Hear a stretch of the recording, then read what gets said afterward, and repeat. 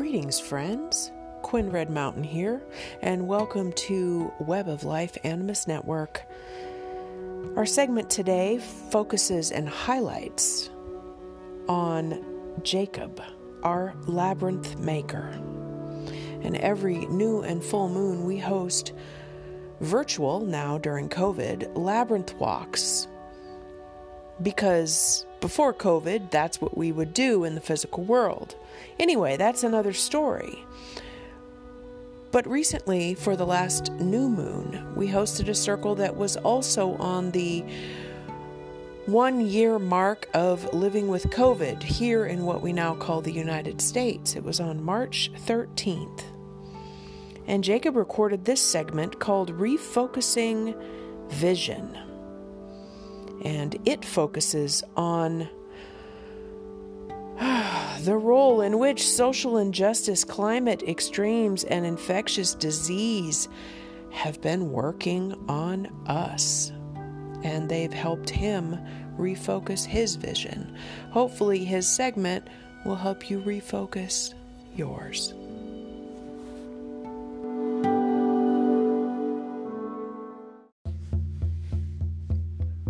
Hello, friends. Thank you for letting me share year one of the COVID-19 experience. This past 365 days, I have been present in Tucson, Arizona, on land taken from the Tohono O'odham people and now home to hundreds of thousands of humans. The culture of the colonized mind has created many illusions. These illusions seek to normalize the self-destruction that accompanies destruction of the sacred vital substance known as breath.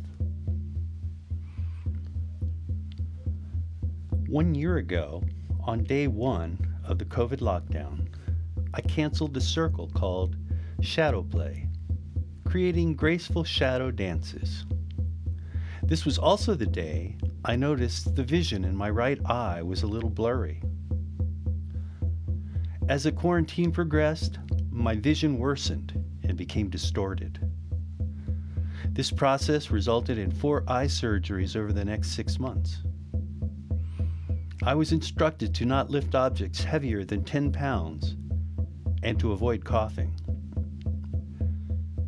For months, I had been concerned about coughing myself blind. The quarantine and my personal journey into the eye created the perfect time to consider refocusing my vision. I continue to explore my refocusing on important things, simple things, things I can see and things that are only impressions.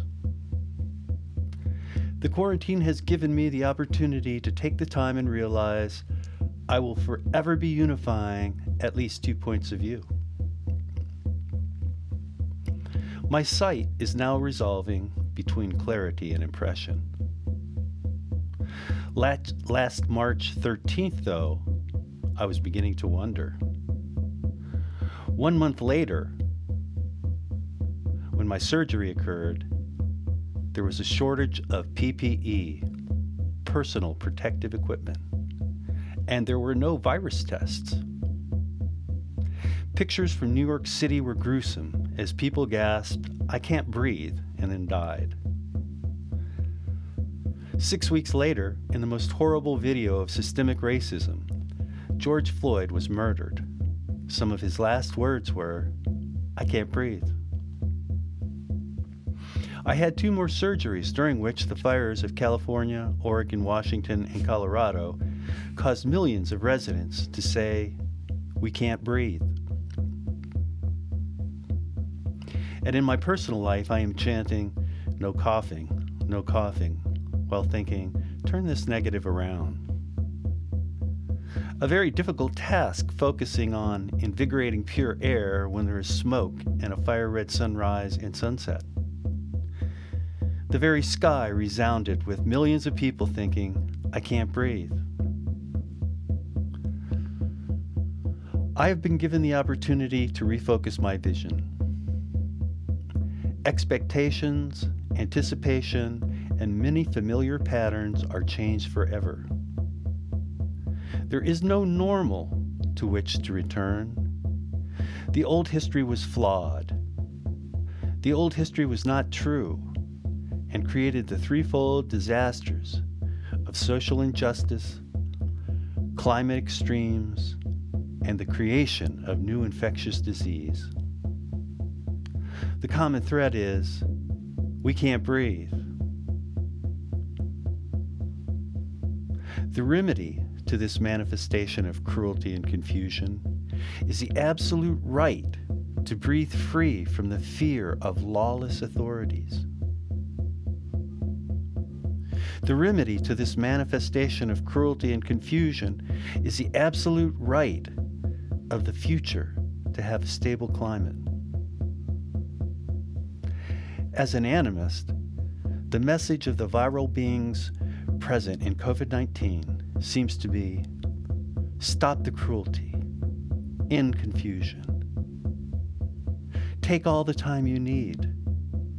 The remedy is here. Stop the cruelty, end the confusion. This is where my personal history with seeing has taken me. I must refocus my vision. I have been given the gift of understanding the balance between clarity and impression. Thank you.